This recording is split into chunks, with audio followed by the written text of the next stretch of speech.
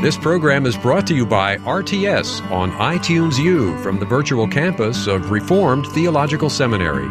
To listen to other courses or to access other materials from RTS, please visit us at itunes.rts.edu. For information on how you may obtain an accredited Master of Arts in Religion degree with online courses, please visit us at virtual.rts.edu. All right, well, last time, which I guess was 2 weeks ago, we had just started into the Council of Peace.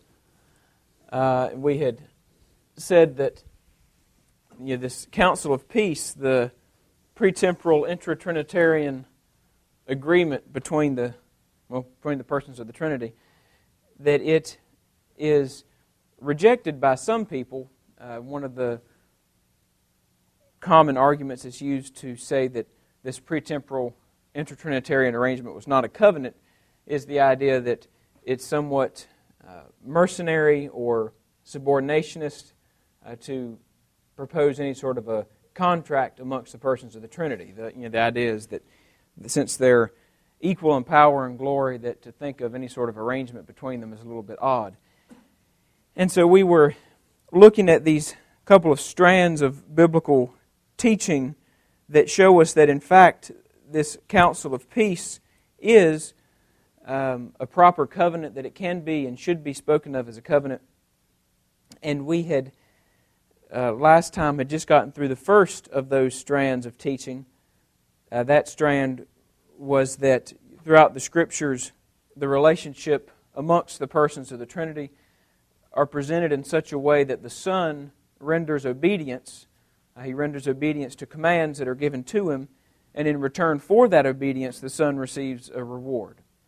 That was the first general strand of teaching that we had gone through relatively quickly. We looked at a couple of different passages, particularly Isaiah 53, 10 through 12 from the Old Testament, and then Philippians 2, 5 through 11 from the New Testament. We saw in both of those places and a couple others how Scriptures clearly present Christ as rendering obedience to commands and receiving a reward for His obedience. So we'll move along to the second strand, unless y'all have any questions lingering from last time. No? All right. Well, the second strand that shows us the existence and the validity of this Council of Peace is that throughout the Scriptures, this obedience for reward relationship that we saw is always presented as a covenant. It's presented in covenantal terms, in covenantal imagery. And some of the most compelling of those covenantal presentations come analogically. The obedience for reward relationship between the Son and the Father is presented as parallel to and analogous to the obedience for reward relationship that existed between God and Adam. We've mentioned some of those passages before. You get it in probably in the most depth in Romans chapter 5, particularly verses 12 through 19. You also get it in shorter scope in 1 Corinthians chapter 15, particularly verses 21 and 22. In both of those passages, Christ is presented as the second Adam. Arguments are made by Paul in both cases that draw on the parallel between Adam and Christ. And very clearly, obviously, Adam's his obedience for a time and then ultimately his disobedience, they occurred within a covenantal framework. And since Christ's obedience is said to be analogous to Adam's disobedience, then it stands to reason that Christ's obedience also occurred within the covenantal framework. That's the underlying logic of Paul's argument, that Christ's obedience functioned in the same way that Adam's disobedience functioned. It functioned covenantally. Now, that when you consider the weight of the arguments that Paul is placing on that Christ-Adam parallel, it's convincing in its own right that that relationship between Christ and the Father is covenantal. But there's even at least one place in the Scriptures where Christ explicitly speaks of His relationship to the Father as covenantal. And you get that in the 22nd chapter of Luke. In Luke chapter 22, in verses 28 through 30. In Luke 22, verses 28 through 30, I'll read those verses for us. There, Christ is speaking to His disciples. He's nearing the end of His earthly ministry, and He says, "But you are those who have continued with me in my trials, and I bestow upon you a kingdom, just as my Father bestowed one upon me, so that you may eat and drink at my table in my kingdom, and sit on thrones judging the 12 tribes of Israel." Now there in verse 28 of Luke 22, there Jesus begins that little excerpt by setting His comments in the context of His own trials, His own sufferings. He says, you are those who have continued with me in my trials. Now what we saw 2 weeks ago out of Isaiah 53 in particular, we know that the Scriptures are clearly presenting Christ's trials as coming at the will of His Father. When Christ suffers, He suffers because it's the will of His Father. He's rendering obedience to His Father through His suffering. And so what Christ goes on to say is set in the context of this obedience to the Father there in verse 28. And when you get into verse 29, Jesus speaks of, because of that obedience, the Father bestowing upon Him a kingdom. The implication there is that this bestowal of the kingdom comes because of Christ's obedience. He's submitted to the will of His Father, He suffered His trials, and because of that, He has had a kingdom bestowed upon Him. Now this is one of those instances in which a knowledge of the Greek can be helpful in shedding a little bit of light on exactly what is being said. The verb that in the New King James Version that I'm using, the verb that is rendered as bestowed in the New King James, in the ESV I believe it's assigned, that the Greek underlying that is diatithemi.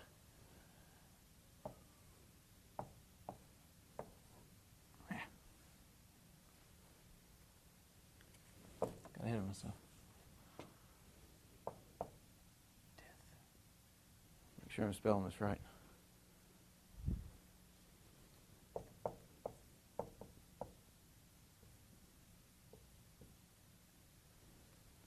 Diatithemi. And diatithemi is a verbal form of diatheke, which I'm sure that sounds familiar to you. It's a verbal form related to the idea of covenant.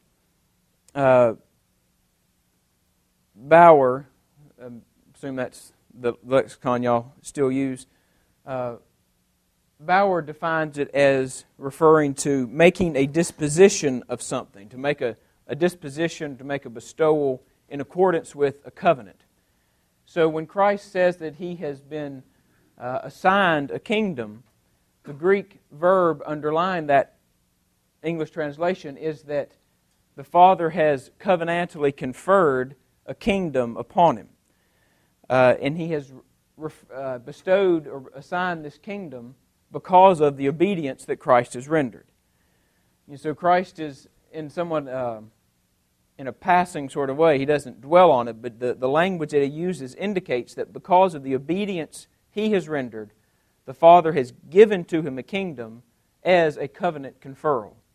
So Christ there is speaking of His relationship with the Father as a covenant that's bringing about the particular rewards of the kingdom. So when we say that the Scriptures present the relationship between the Son and the Father as one in which the Son renders obedience to the Father. He receives reward for that obedience, and all of that's a covenant. We're not making some logical leap. That's the way that the Scriptures themselves speak of this relationship between the Father and the Son. The rewarded obedience of the Son is occurring in a covenantal context. That's the... In the context of that passage, does verse 28 give us the indication that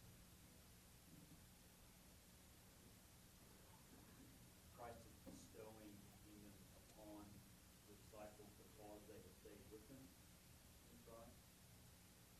What do we make of that?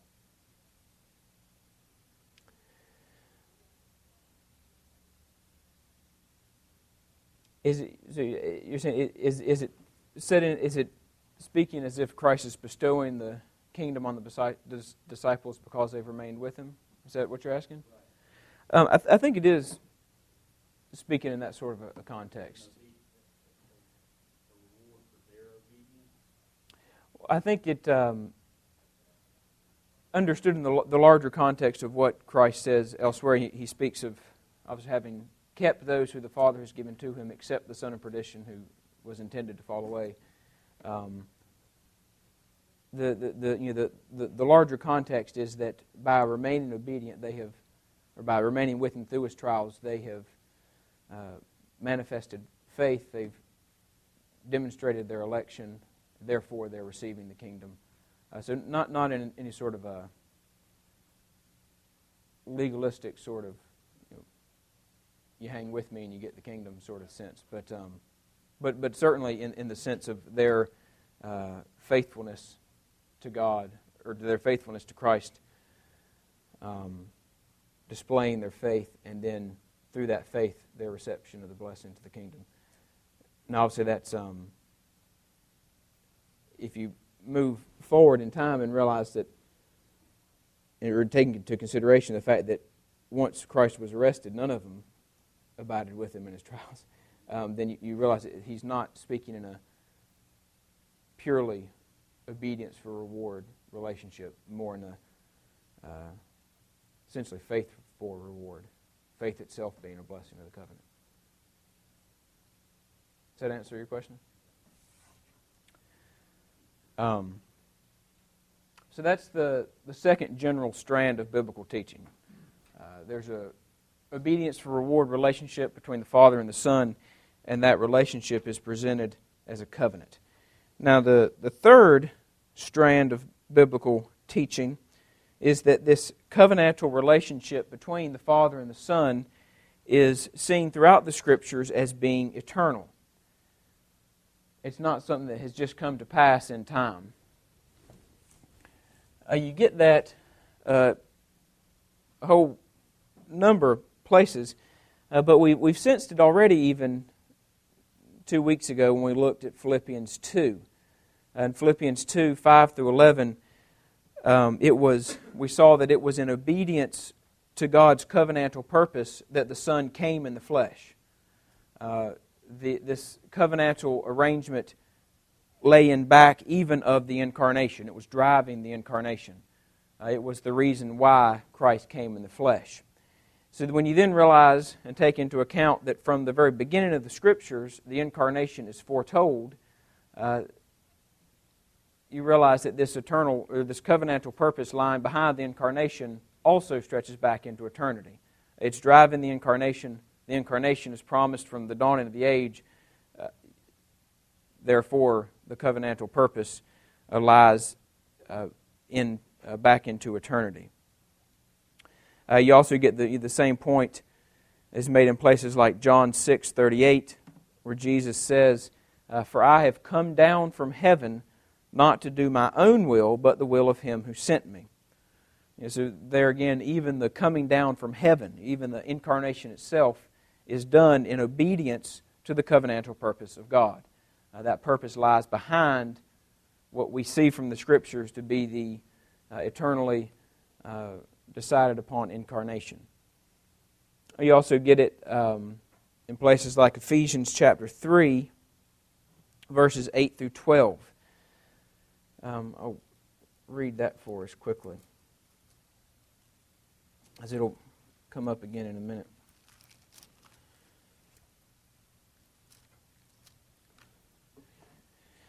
Ephesians 3, verses 8 through 12, there Paul writes, "To me, who am less than the least of all the saints, this grace was given, that I should preach among the Gentiles the unsearchable riches of Christ, and to make all see what is the fellowship of the mystery, which from the beginning of the ages has been hidden in God, who created all things through Jesus Christ, to the intent that now the manifold wisdom of God might be made known by the church to the principalities and powers in the heavenly places, according to the eternal purpose which He accomplished in Christ Jesus our Lord, in whom we have boldness and access with confidence through faith in Him."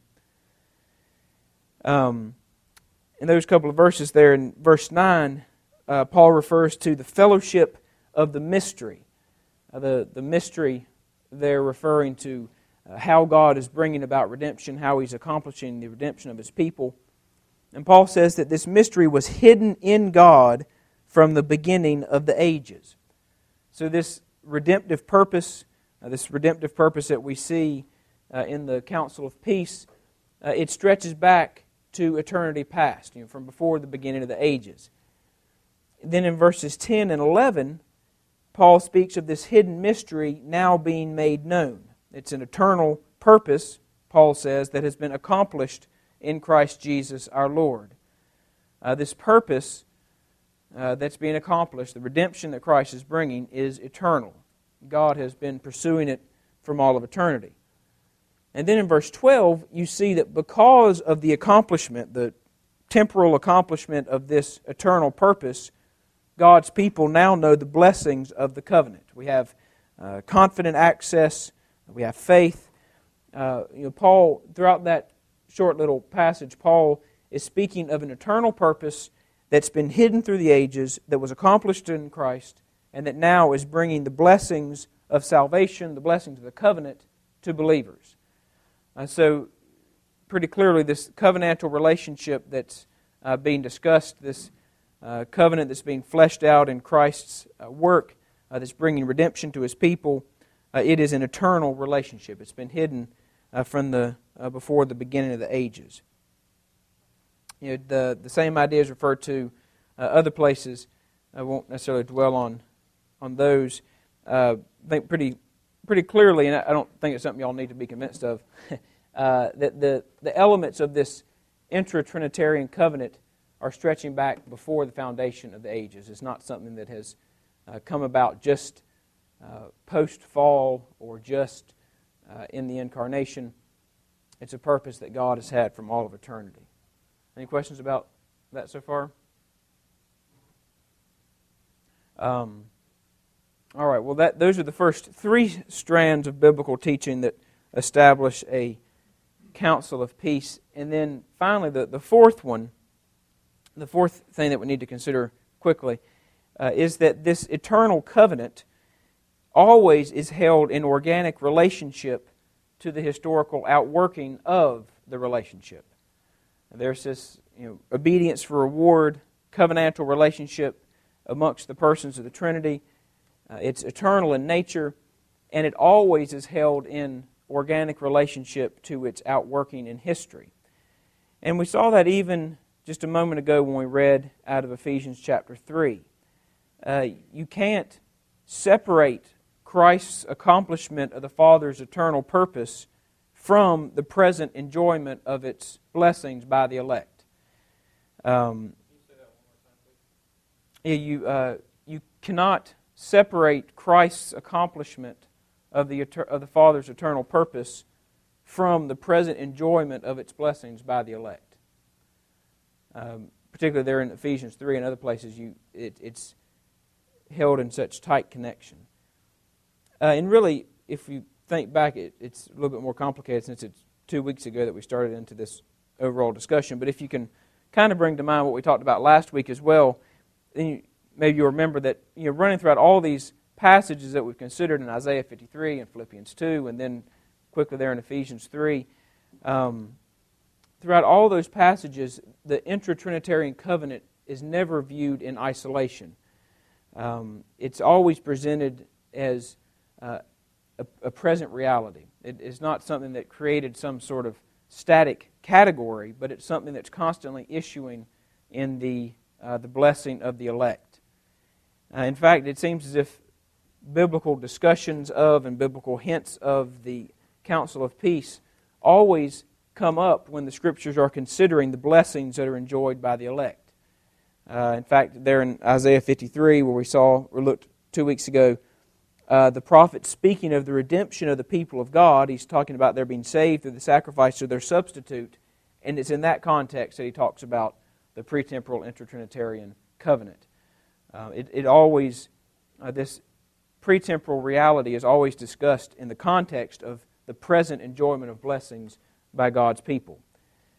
So if you conceive of the covenant of grace as the historical salvation of the people of God, the application in time of redemption to the elect, then you have to say that the Council of Peace is never discussed in the Scriptures apart from or in abstraction from this covenant of grace. They're always held in the tightest of connections. It seems to me that one of the most clear and most powerful places that you find that is in Christ's high priestly prayer in John 17. We won't take the time to read all of that, but particularly, it seems to me, in verses 4 through 12 of John 17, it's striking. Christ is in the midst of His earthly ministry. He clearly is referring back to this pretemporal intertrinitarian covenant. He's speaking of the Father giving Him people, Him doing the Father's will. And He speaks of that eternal covenant being realized or coming to realization then. It's coming to realization in the things that He has done, the things that He is doing, the things He's about to do. The Council of Peace is not some covenantal entity that's sealed off and completed in eternity past. It's not even sealed off and completed prior to Christ's earthly ministry. It's something that even still is coming to fruition in the historical accomplishment and application of redemption. It's that strand of teaching within the Scriptures that lead us, or at least lead me, to conclude that the Council of Peace ought rightly to be considered as part of the covenant of grace rather than an entity distinct from it, as we mentioned 2 weeks ago. Now, that's always the way that it's treated in the Scriptures. It's treated as part of an organic whole between the pretemporal Council of Peace and the actual historical outworking of it in time. Now, when we get into what normally is called the covenant of grace, the historical outworking of this redemption, when we get into that, we'll see how that relationship with the Council of Peace has some important implications there. But even at the present, we can note simply, but also rather importantly, that whenever the Council of Peace is discussed, it always is discussed in unity with the time-bound outworking of that covenant. So, overall, this is a quick review of those 4 points that establish this Council of Peace. First, we've seen that the relationship between the Son and the Father is presented as one in which the Son renders obedience. He receives reward for that obedience. We've seen that relationship is presented in covenantal terms, covenantal imagery. Christ Himself speaks of it as bringing about a covenantal reward. We've seen that it has existed since eternity, and that it ever and always is revealed in organic unity with the covenant of grace.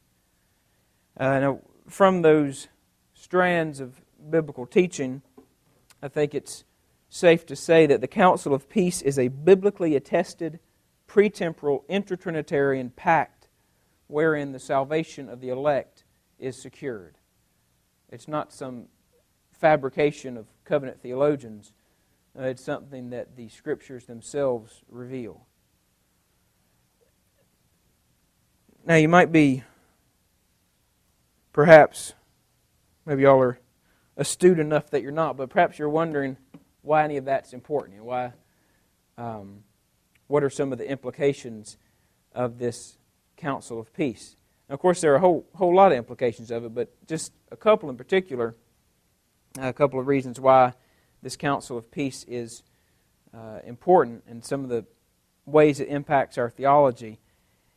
First of all, it's through this Council of Peace that we receive some of our clearest views into the Trinity. We see the three persons of the Trinity in their individual economic roles together accomplishing redemption.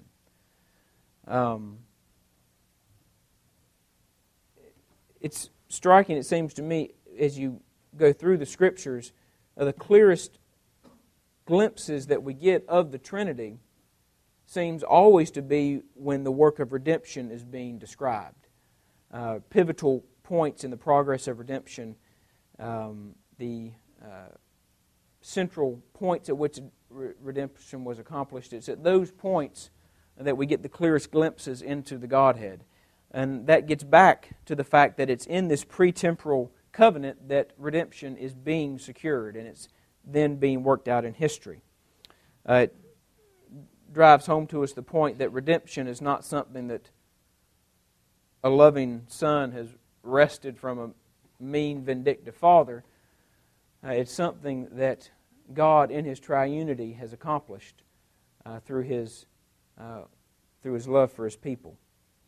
So that's the first implication of this pre-temporal council of peace, that redemption is a work of the Trinity. It's something that the Trinity has ordained from eternity past. And when we see the accomplishment of this redemption, we see relatively clearly into the Trinity. The second implication of this council of peace, and I think this is one of the places where it can be particularly helpful, is that it gives us a right framework for understanding passages in the Scriptures that sometimes are wrongly taken to imply the subordination of the Son. You could probably point to a number of passages that fall into that category. One of the most striking, simply because it's so blunt, is John 14, verse 28. In John 14:28, Jesus there's referring to returning to His Father, and He says, "My Father is greater than I." It's a pretty blunt statement. It's not couched in a whole lot of other language. You have the Son saying that the Father is greater than He is. And that can seem, and has oftentimes by heretics been taken in a subordinationist direction. But when you take into account and have a grasp of this pre-temporal council of peace, you have a category for understanding what Jesus means. The Father isn't greater ontologically. He's not more God than the Son, but rather the Father is, quote-unquote, greater economically. The Son has chosen from all of eternity to submit Himself to the will of the Father. That's His work in the council of peace.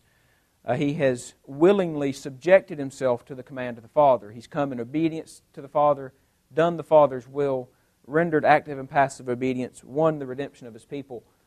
And obviously, in a very true sense, economically, the Father is greater than the Son. The Son has submitted Himself to the will of the Father. But obviously that doesn't at all carry over into to the level of being. Both of them are equally God. The Son simply has submitted to the will of the Father.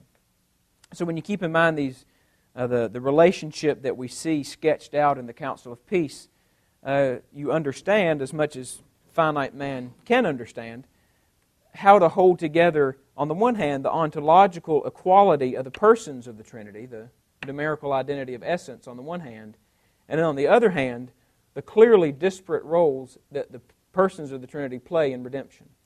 They don't play different roles because there's an ascending level of godness in the persons, but rather because within this pre-temporal council of peace, they've covenanted to fulfill different roles.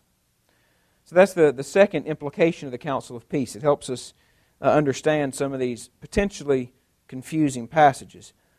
The third implication is that this Council of Peace ends up being important in our understanding of justification, particularly our understanding of the active obedience of Christ. We've talked already about how, at least a little bit, about how Christ, when He came and rendered His active obedience, He was fulfilling the covenant of works, so to speak. He was, in His passive obedience, He was suffering the curse of the covenant. In His active obedience, He was fulfilling the commands of the covenant. And that certainly is true, but when you look even further back to the Council of Peace, you realize that Christ also, in addition to fulfilling the covenant of works, was also fulfilling His covenantal obligations within the Council of Peace. He was doing what He had covenanted from all eternity to do. It's not as if God created man really hopeful that he would succeed in the covenant of works, thinking that he would, and all of a sudden had to fall back on to plan B, whereby Christ came and did what God had hoped man would do. Christ is doing what He had from all eternity covenanted to do in the Council of Peace. There's an eternal depth to the active obedience of Christ. But then, also, fourthly, the Council of Peace, and taking account of the Council of Peace, gives us a right view of the overarching unity of the covenant of grace. From eternity past, God has had this purpose to bring His people to Himself, and it's that eternal purpose that's being played out in the divine covenants. There is this cohesiveness or this unity to the covenants that is rooted in the fact that God, through all of these covenants, is bringing His eternal purpose to pass. God has had this purpose before He made the worlds, and He's bringing it to pass through Abraham, through Moses, through David, throughout the ages. He's bringing this one purpose to pass. Now, that's important, it seems to me, in light of some of the current trends in covenant theology. A good bit of the covenant theology being written today, not necessarily any of the authors that we're reading, but with a good bit of covenant theology that's being written today, we're starting to kind of lose the sense of the overarching unity of the covenant of grace. Men who call themselves covenant theologians will write, a good bit about individual covenants in the Scriptures, but there's no sense of an overarching covenant of grace that ties one to the other. Things like this pretemporal Council of Peace, or Covenant of Redemption as it's called sometimes, this idea is rejected out of hand, and then you end up with what seems to me to be a sort of covenantal dispensationalism. You have God dealing with His people through covenant, and each successive covenant is somehow not unrelated to the previous covenant, but there's no organic unity. It's almost as if, instead of hopping from dispensation to dispensation, God's hopping from covenant to covenant.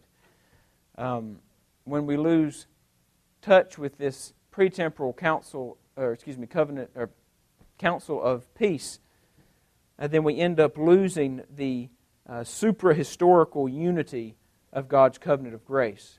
And we can become so wrapped up in individual covenants, so wrapped up in Sinai or so wrapped up in the Davidic covenant, that we lose sight of the fact that that's one part of an overarching unity. But when we keep in mind this council of peace, we are able to avoid that particular error.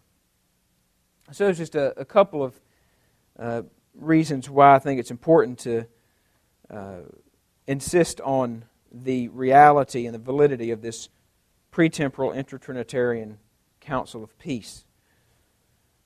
Are there any questions on any of that before we move on from the council of peace? Given that we typically talk about being by covenant with works versus grace, how do you typically see this being preached? Or is it generally just sort of subsumed under the covenant of grace for simplicity's sake? Does it introduce confusion if you start talking about three covenants and one's sort of works-based, but it's really the overarching grace framework? I think that the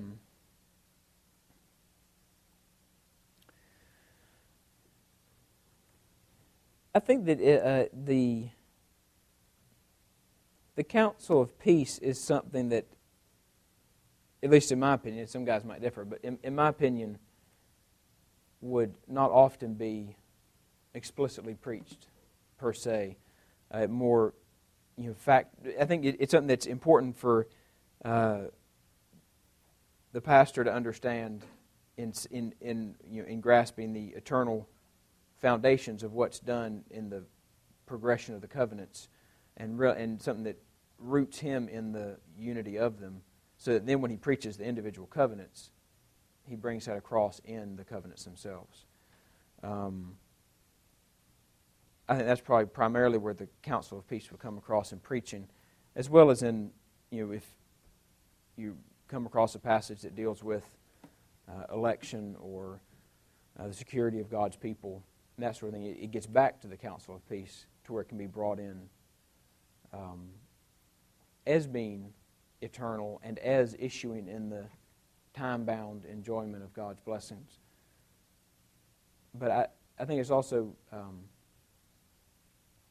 guess I'm an advocate of preaching through books of the Scripture, and since it's not something that's, if you're preaching through Genesis, you come up on the covenant of works, and it's preached out of that portion of the Scriptures, whereas there's not one passage that deals with the Council of Peace per se. I wouldn't envision it being handled homiletically the same way that some of the other ones would. I don't know if that answers your question.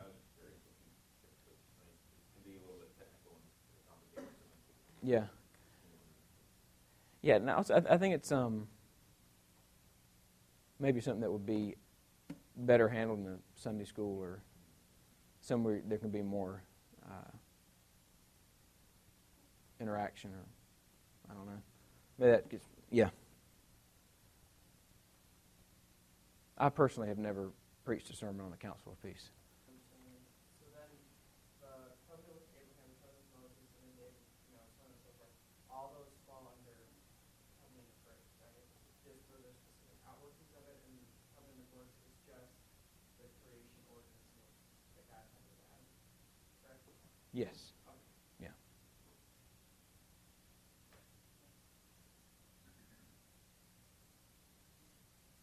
Anything else?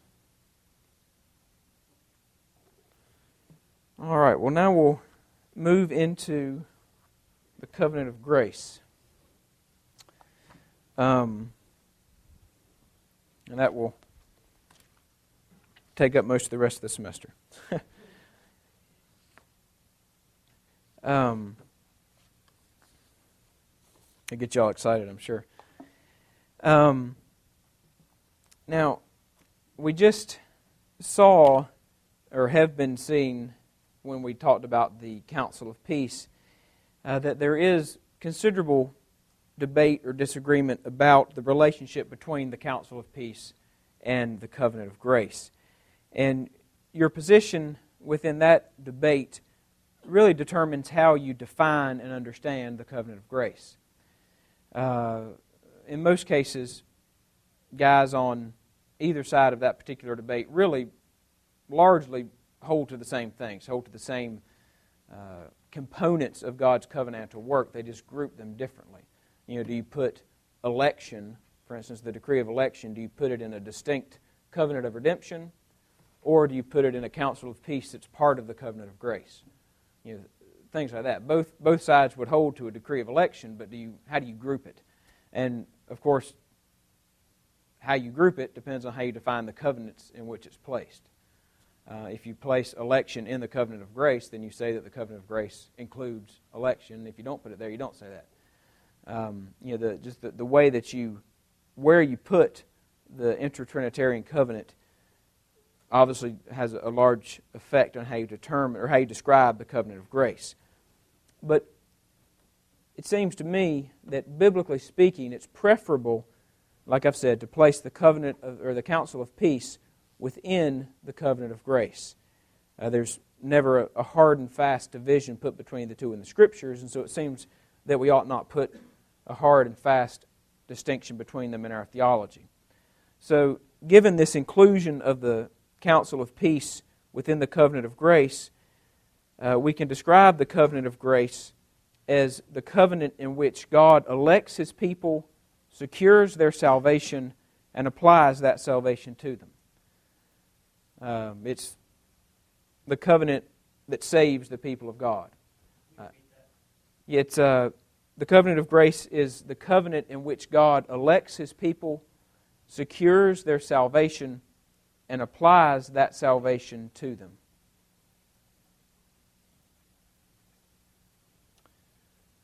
Now, as we said when we were talking about the covenant of works and its validity or its role now, we've said that ever since the fall, man has labored under a double burden. He's been subject to the curse of the covenant of works. He's been liable to death. And he's also been subject to the terms of the covenant of works. He still has perfect personal obedience required of him. In order to be with God, in order to be in God's presence, man, since the fall, has needed both forgiveness of his sin and the possession of a positive, obediential righteousness. He's needed both to suffer the curse of the covenant of works and to uphold the terms of the covenant of works. And from all of eternity, God has made provision for that need. In the pretemporal counsel of peace that we've been talking about, the three persons of the Godhead had entered into this covenant wherein the Father gave the Son a people. From that people, the Son would remove their guilt. He would give them His righteousness, and then the Spirit would apply that righteousness to them. That intertrinitarian covenant was made before the creation of time, and it is enacted in time. It's manifested and it's moved forward through the specific covenants that God makes with individual men or with individual groups of men, with Abraham or with Israel through Moses, that sort of thing. Through all of these historical covenantal administrations, God is moving forward His eternal covenant of grace. And He's doing it until, at the end of the age, He has gathered all of His people to Himself. That is the covenant of grace. God electing His people, securing their salvation, and then applying that salvation to them. But before we get into the specific administrations of the covenant of grace, Abraham, etc., we need to spend some time considering the covenant of grace as a whole, kind of its nature, some of its characteristics. We need to think about a couple of things pertaining to the covenant of grace that always come up when you discuss the covenant of grace, things that are helpful as you go through and consider it in detail. Now, you could spend really the rest of the semester talking about the general characteristics of the covenant of grace. You find some books on covenant theology that they're 300 pages long and maybe 5 pages deal with the actual covenants with Abraham and Moses, etc. All of them they spend reams of paper discussing just the characteristics of the covenant. We're not going to go into that much detail. But there are 3 issues that I think are important to get a grasp on a little bit before we dive into the specific administrations of the covenant of grace. I would think we're going to look at first the parties to the covenant of grace, essentially who's entering into covenant in the covenant of grace. We're going to look at whether the covenant of grace is conditional or unconditional. And then we're going to look for just a couple of minutes at the unity of the covenant of grace. So those are the 3 overarching issues to which we'll limit ourselves in getting an introduction to the covenant of grace. But before...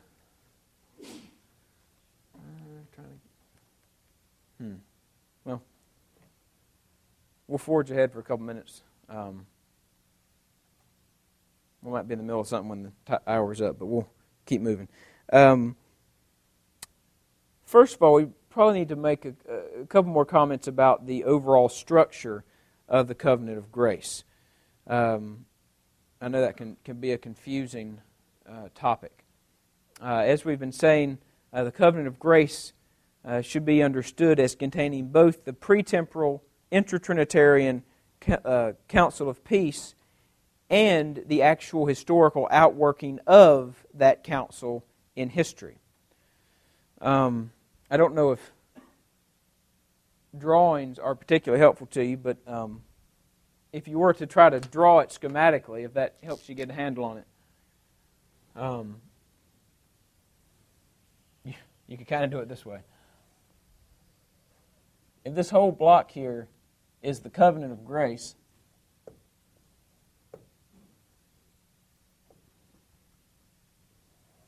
it consists of both the council of peace and the historical outworking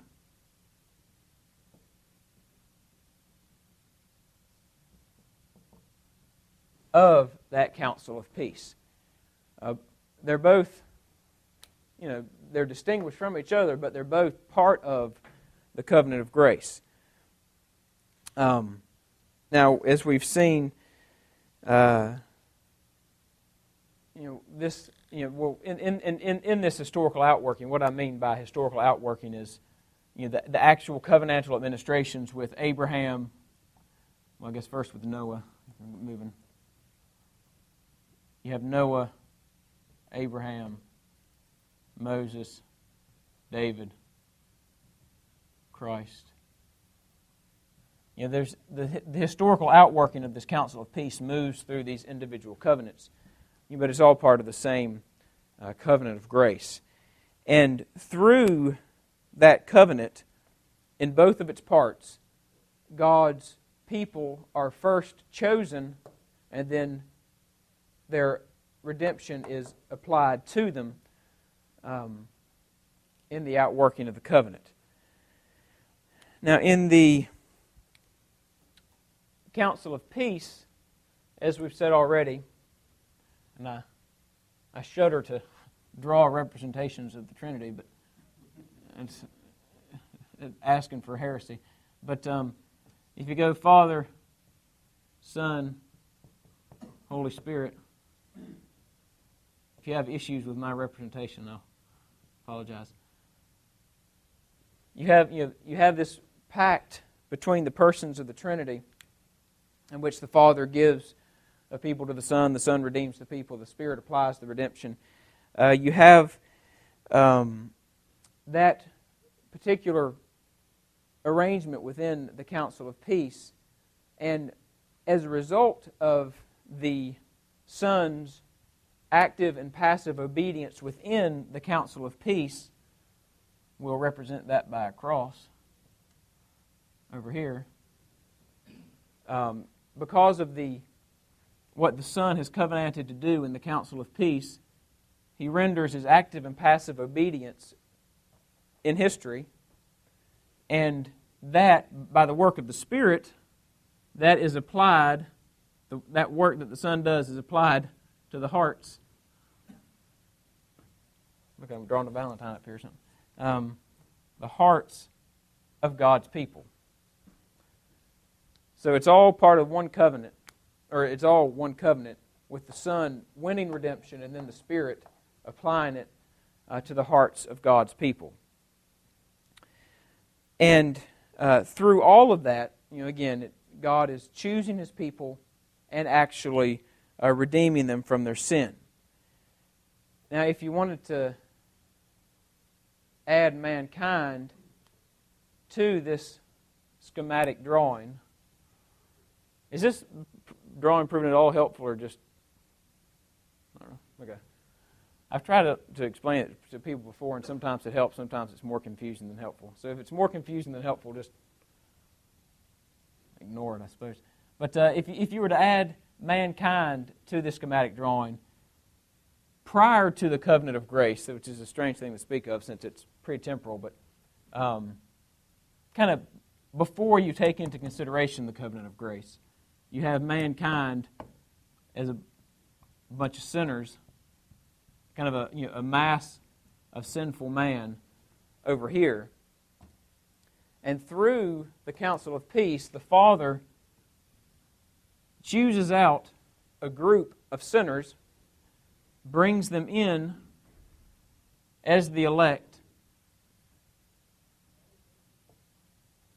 and they're the ones to whose hearts the work of Christ is applied. And then, because of what the covenant of grace has accomplished, over here you have redeemed sinners.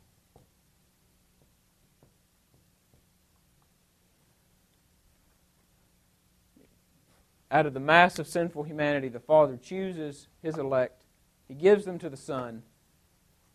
The Spirit applies the work of the Son to the hearts of the elect, and they, because of the covenant of grace, are redeemed or become redeemed sinners.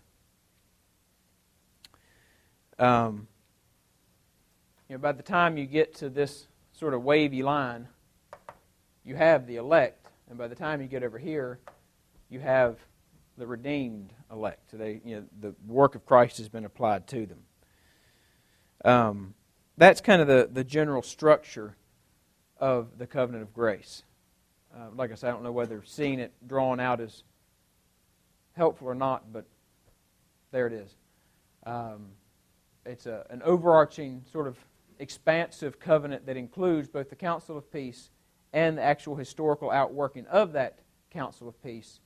And it works to change fallen or wicked sinners into redeemed sinners. That's the general structure.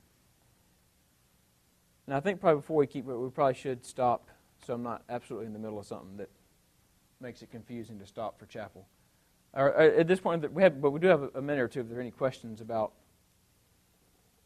anything so far.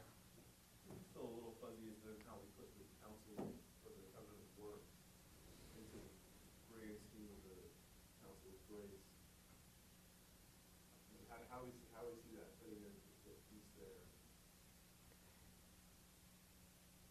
How does Does it stand outside of that particular?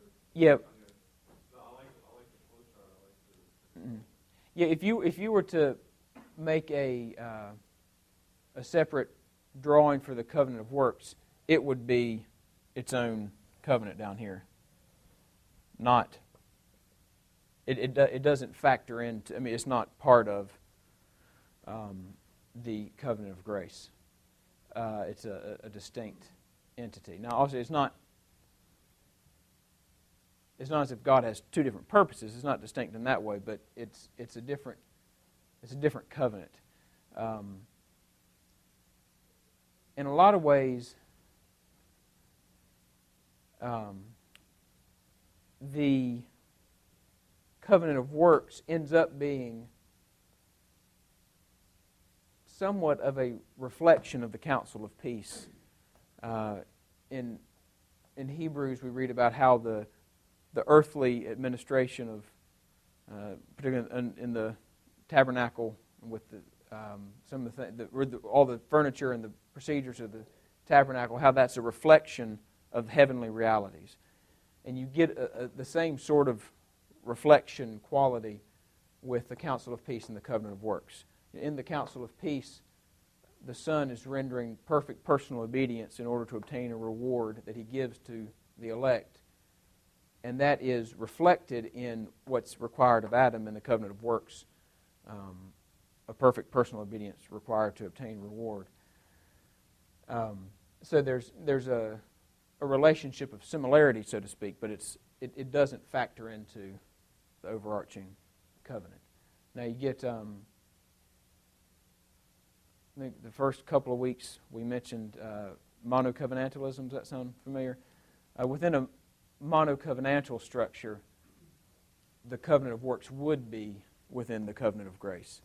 They would say that it's all one covenant from beginning to the end of time. Am I missing your question? No. I wonder how you avoid glossing over the covenant of works then, and exploring covenant theology in general. Since the covenant of grace is pre-temporal, it's clearly with God's intentions from the beginning. Yet you do have this separate covenant of works. I don't have a problem with it. I feel like I should. I don't know if that because it's not taken seriously enough consideration.